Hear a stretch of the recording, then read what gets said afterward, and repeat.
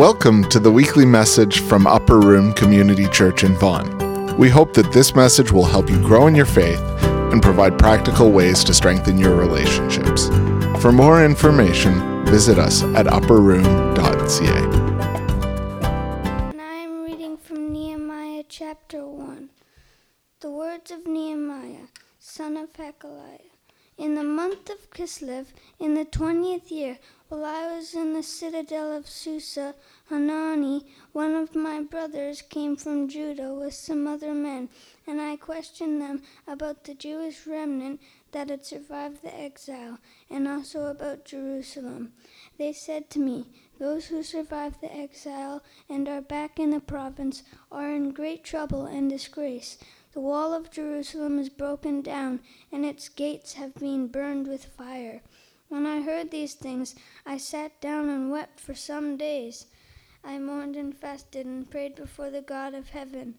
Then I said, "Lord, the God of heaven, the great and awesome God, who keeps his covenant of love with those who love him and keep his commandments, let your ear be attentive and your eyes open to hear the prayer your servant is praying before you day and night for your servants, the people of Israel.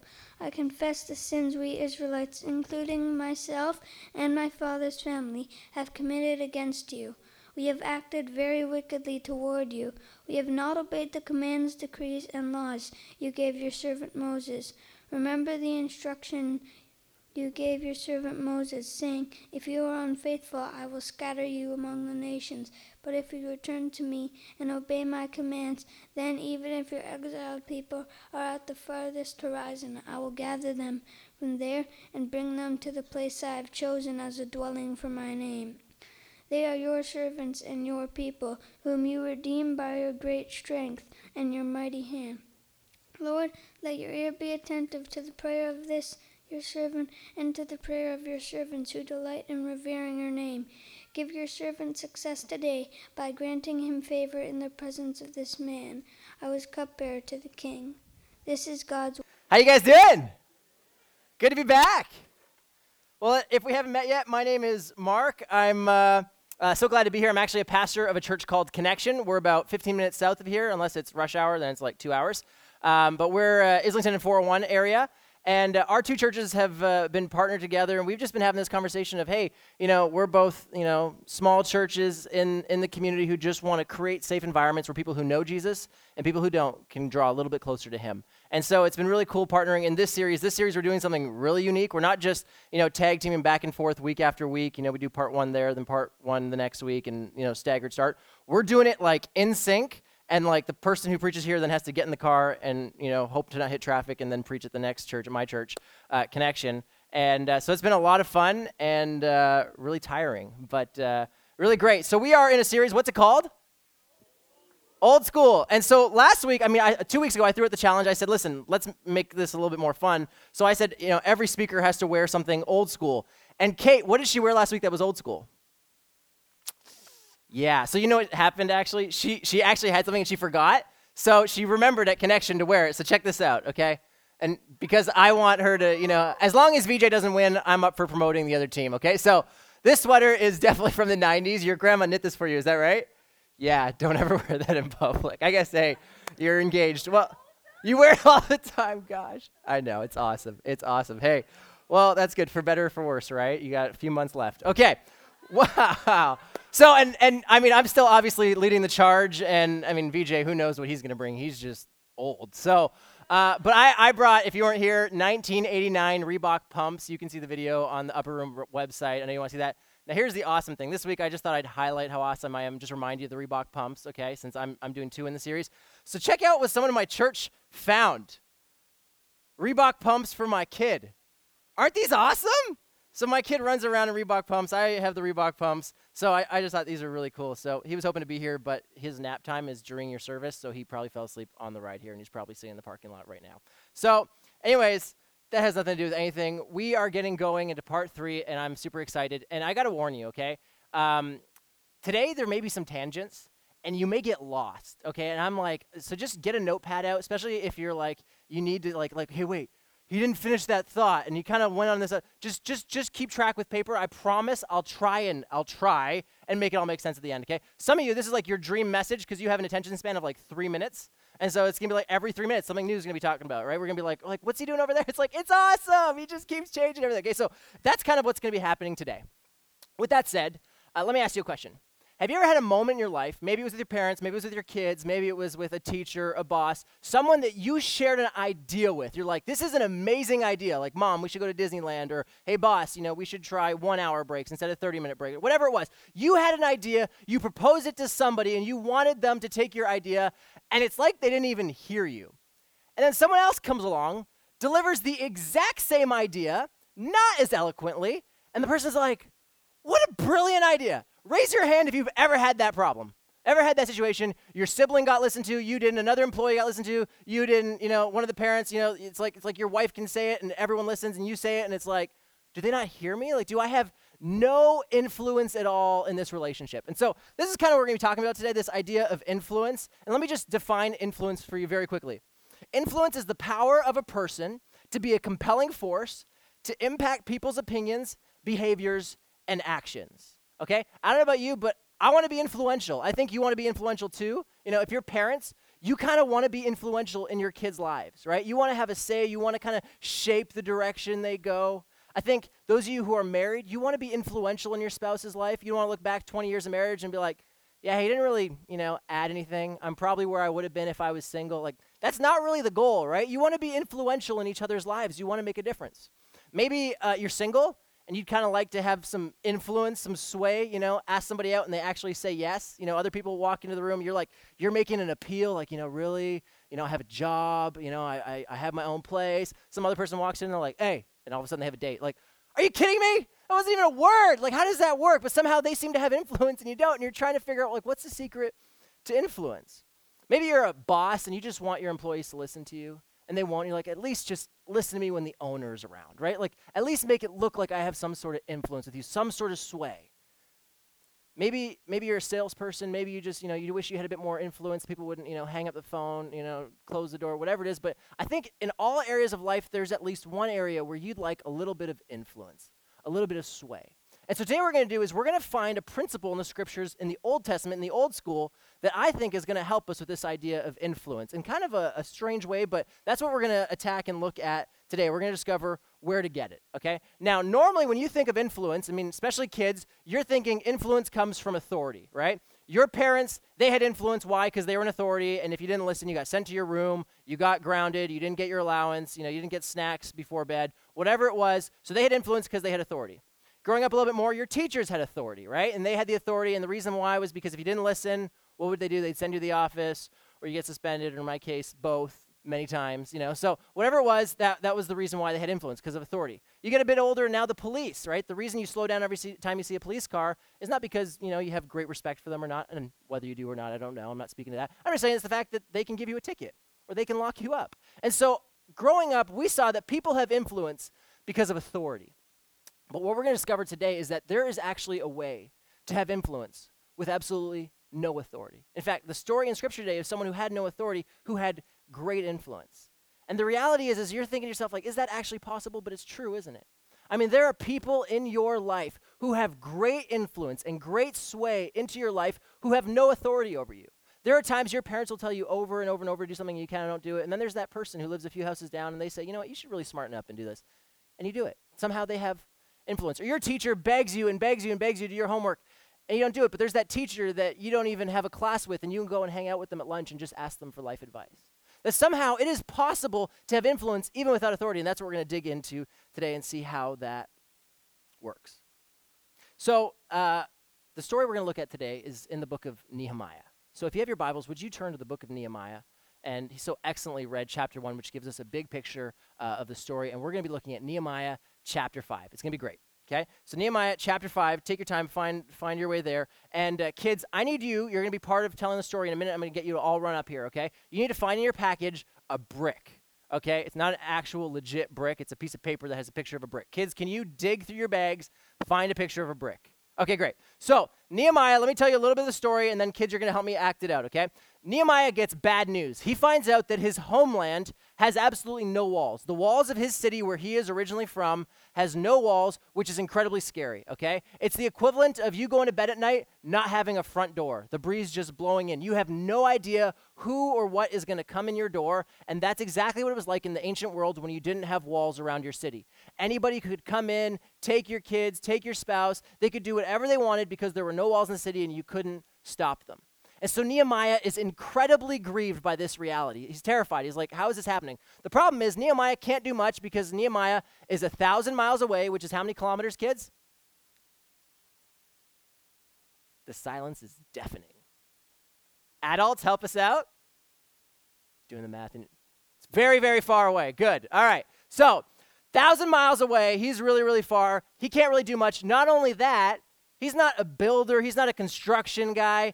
He's a slave.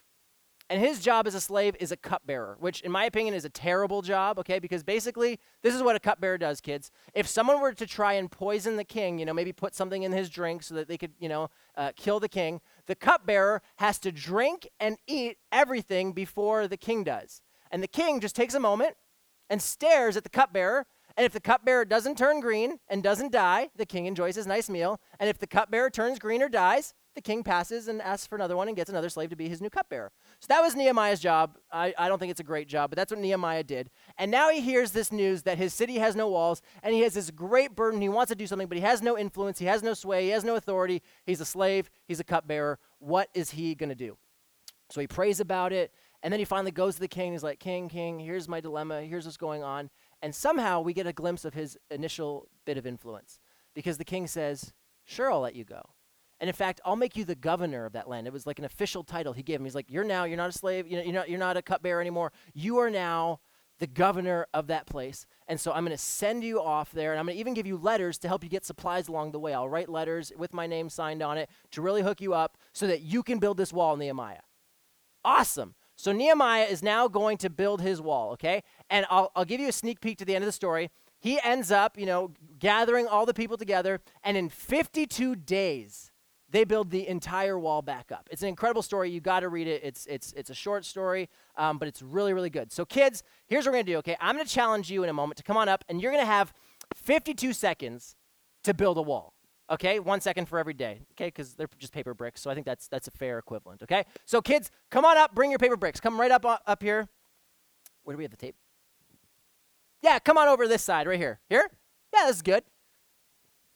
Quick. Come on, guys. Yeah, this is going to be awesome.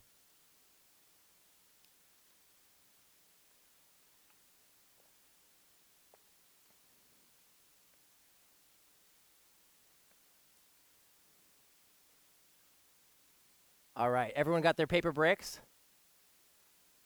Excellent.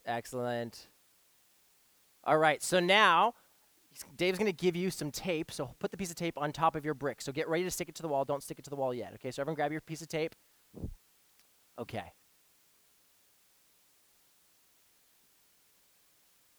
Perfect. Okay, when you have your piece of tape in your brick, hold it over your head like you're ready to build with it. Nice. Let me see that you got it. Okay, a few more bricks coming. Nice, we're going to need those bricks. Okay. All right, guys, so here's the challenge. Come on down right over here. Come with me. All right, everyone has their tape? Okay, guys. So not yet. Perfect. I'll just explain what we're going to do, and then when we all have tape, we're going to do it, okay? In a moment, I'm going to say go, and I'm going to start counting 52 seconds on my watch, and you're going to just put all your paper bricks on this wall here. That's pretty easy, right? So just make it look like some sort of wall, okay? Now, I'm going to pick Tony to be our bully, okay? Tony is going to try and destroy your wall. So you guys, you don't want Tony to win. You want to build this wall in 52 seconds. You know what I'm saying? Okay, but Tony's going to be taking your papers and putting them over here. He's just going to be tearing down your wall. So you guys have to work really fast, faster than Tony, to try and get your bricks back up on the wall, okay? I'm going to count you down, and if Tony takes your brick, just grab it, put it back. Take someone else's brick, put it back. Just make sure he doesn't get your bricks. You can even play defense a little bit, okay? All right, you can't hit him in the belly. Is that what yeah. No. And no weapons, nothing, no, good. All right, here we go. On 3, 2, 1, build that wall. Good building. Uh-oh, brick is coming off.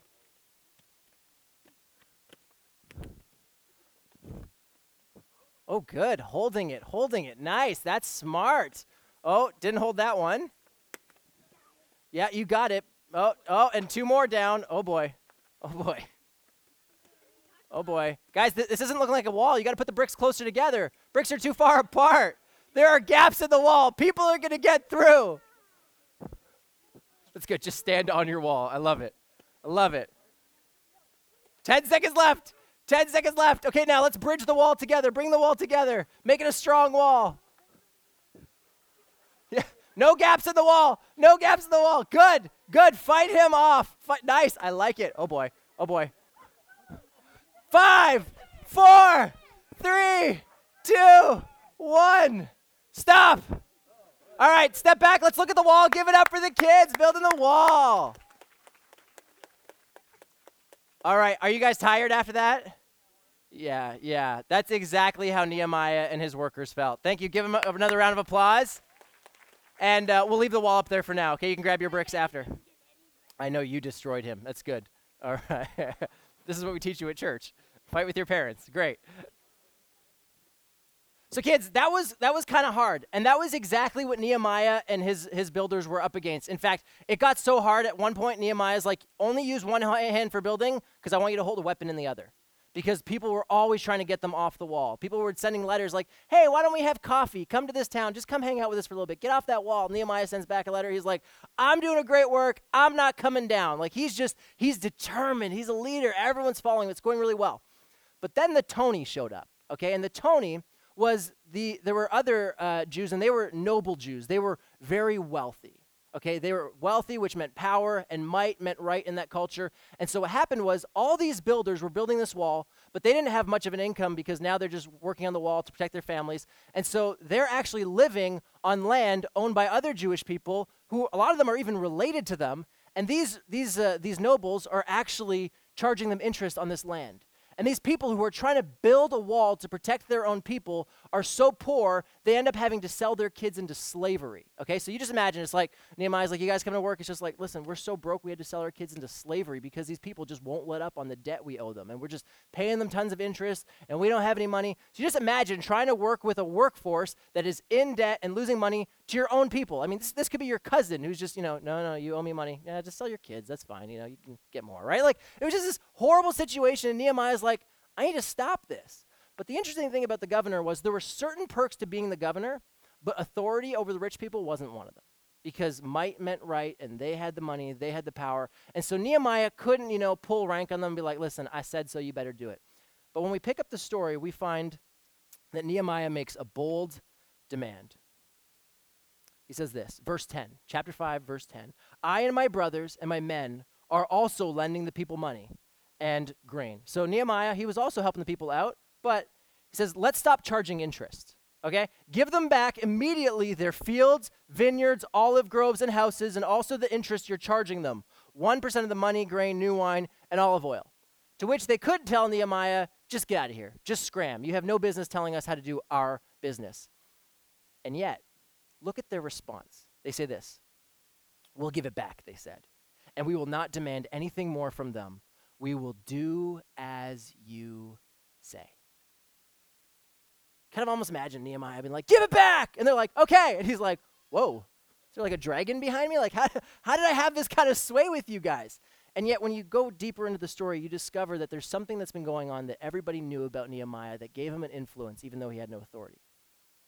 Verse 14, moreover, from the 20th year of King Artaxerxes, when I was appointed to be their governor in the land of Judah, until this 32nd year, 12 years. So for 12 years, neither I nor my brothers ate the food allotted to the governor. But the earlier governors, those preceding me, placed a heavy burden on the people and took their 40 shekels of silver from them in addition to food and wine.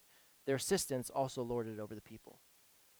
What he's saying here is in history, whoever was the governor had the right to have some food from the people. Everyone had to give a little bit of food, a little bit of wine, a little bit of money to the governor for doing his job. But Nehemiah, for the last 12 years, has not done that. And he hasn't allowed his henchmen to do it either, because that's what he says. It says the governors before, their assistants would come in and be like, well, we're the assistants of the governor, so give us some food too. Yet for 12 years, not only did he not take food and wine and silver from the people, he actually would have feasts and have hundreds of people at his table to feed them. He had the right to take from them, but he didn't. And in fact, he gave from them. And so all of a sudden, here's a guy who for 12 years has lived this out, and then he calls these people out and he says, how dare you do this? There's an alignment between what Nehemiah says and what Nehemiah does that gives him something that I want to call today moral authority. It's an authority that happens when what you say and what you do line up. Moral authority often, if not always, leads to some sort of influence. When what you say and what you do line up, all of a sudden, people listen. And you know this is true. You didn't maybe call it moral authority, but in all your relationships, you refer to this principle all the time. Because when it's not there, when someone doesn't have moral authority, you call it out. Oh, so-and-so said I should do this, but why would I listen to them? They're a hypocrite. They're two-faced. They're all over the place. They can't make up their mind. They say one thing, they do another. They're just full of it. You look everywhere for moral authority. And when people don't have it, we know it, and we don't listen to them. They don't have influence or sway with us. But when you have moral authority, all of a sudden you have influence. As one person said, it's something you earn over a long period of time when there's an alignment between what you say and what you do. It takes a lifetime to gain and a moment to lose. You can't buy it at a store. You can't get it in school. It's not written on your degree. There's no quick journey to get there. There's no promotion that will give you moral authority, no title that will give you moral authority. It's influence you get when what you say and what you do line up. I think the best example I ever saw of this was in a book called Visioneering by Andy Stanley.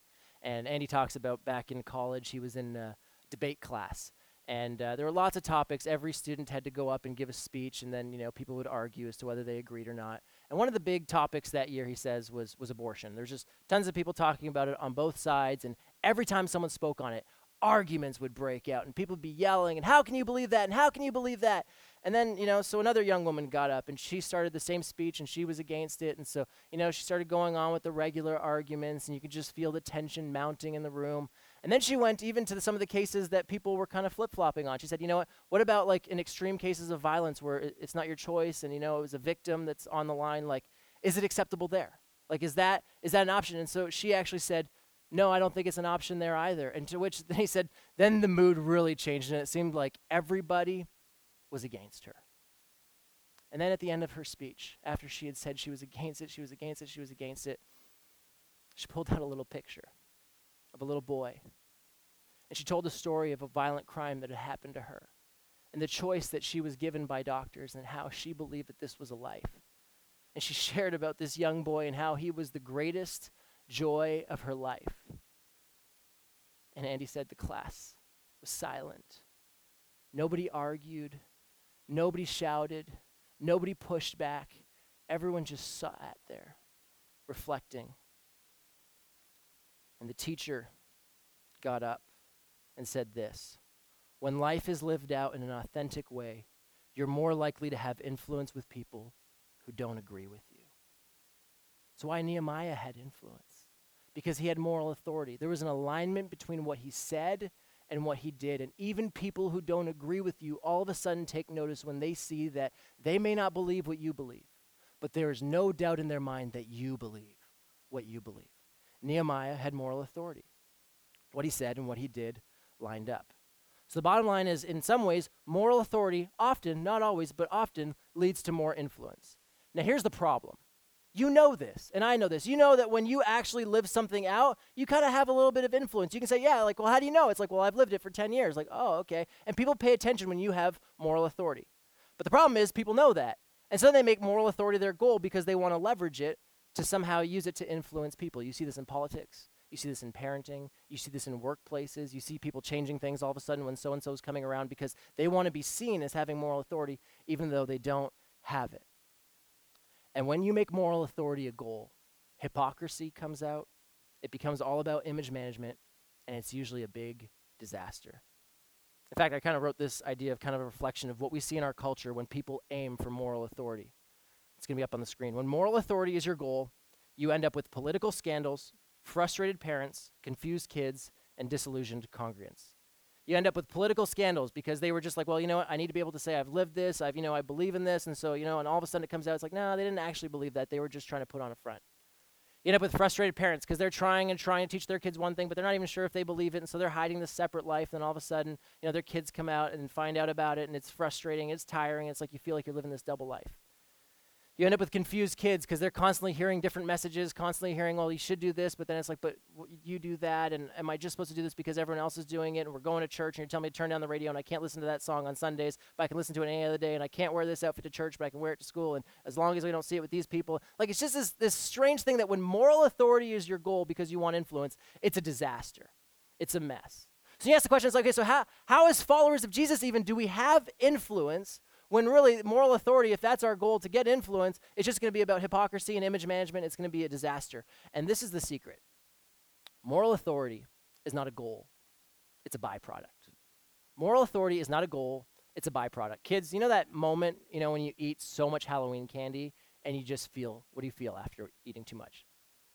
Awesome. No. Sick, right? You eat so much Halloween candy. I'm talking to the kids, but I do this too sometimes, right? You eat so much junk food and then you're just like, how many of you started eating because you wanted a stomach ache? You didn't. No. That's the byproduct. You wanted to eat because it tasted delicious and it felt good going down, and then after that it kind of settled and it feels awful. Feeling awful is not the goal. It's the byproduct. The thing you need to understand about moral authority is if you make it the goal, it's going to be a disaster. It's actually a byproduct of something completely different, and we learn that from the life of Nehemiah.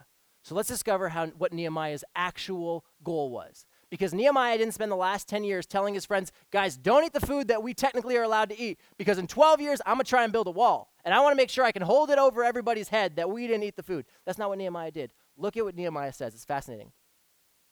But the earlier governors, those preceding me, placed a heavy burden on the people and took 40 shekels of silver in addition to food and wine. Their assistants lorded it over the people. He's like, that's what everyone else did. But out of reverence for God, I did not act like that. But out of reverence for God, I did not act like that. Nehemiah's number one desire was to honor God with his life. Nehemiah's number one desire was not to have influence, was not to have moral authority. He didn't even have categories for that. His number one thing that he was living his life for and making his decisions, the things that ended up as a byproduct of having influence and making a great leader, was just this desire to honor God with everything that he did. In fact, when you look at Scripture, when you look at Scripture, that's actually the theme that we find all throughout Scripture. That our job as human beings in relationship with God is to actually bring honor and glory to him. In fact, in all things, we're meant to bring glory to him, which sounds very strange. It sounds very churchy, and it's like, what are you talking about? So let me take a little bit of a tangent to try and explain that, because we had Hot Seat Sunday at my church, and someone asked a phenomenal question that related to this. They're like, if we exist to bring honor and glory to God, if we're supposed to orientate our entire lives around praising and worshiping God, they asked this question, they texted this in, isn't God just a big egotist?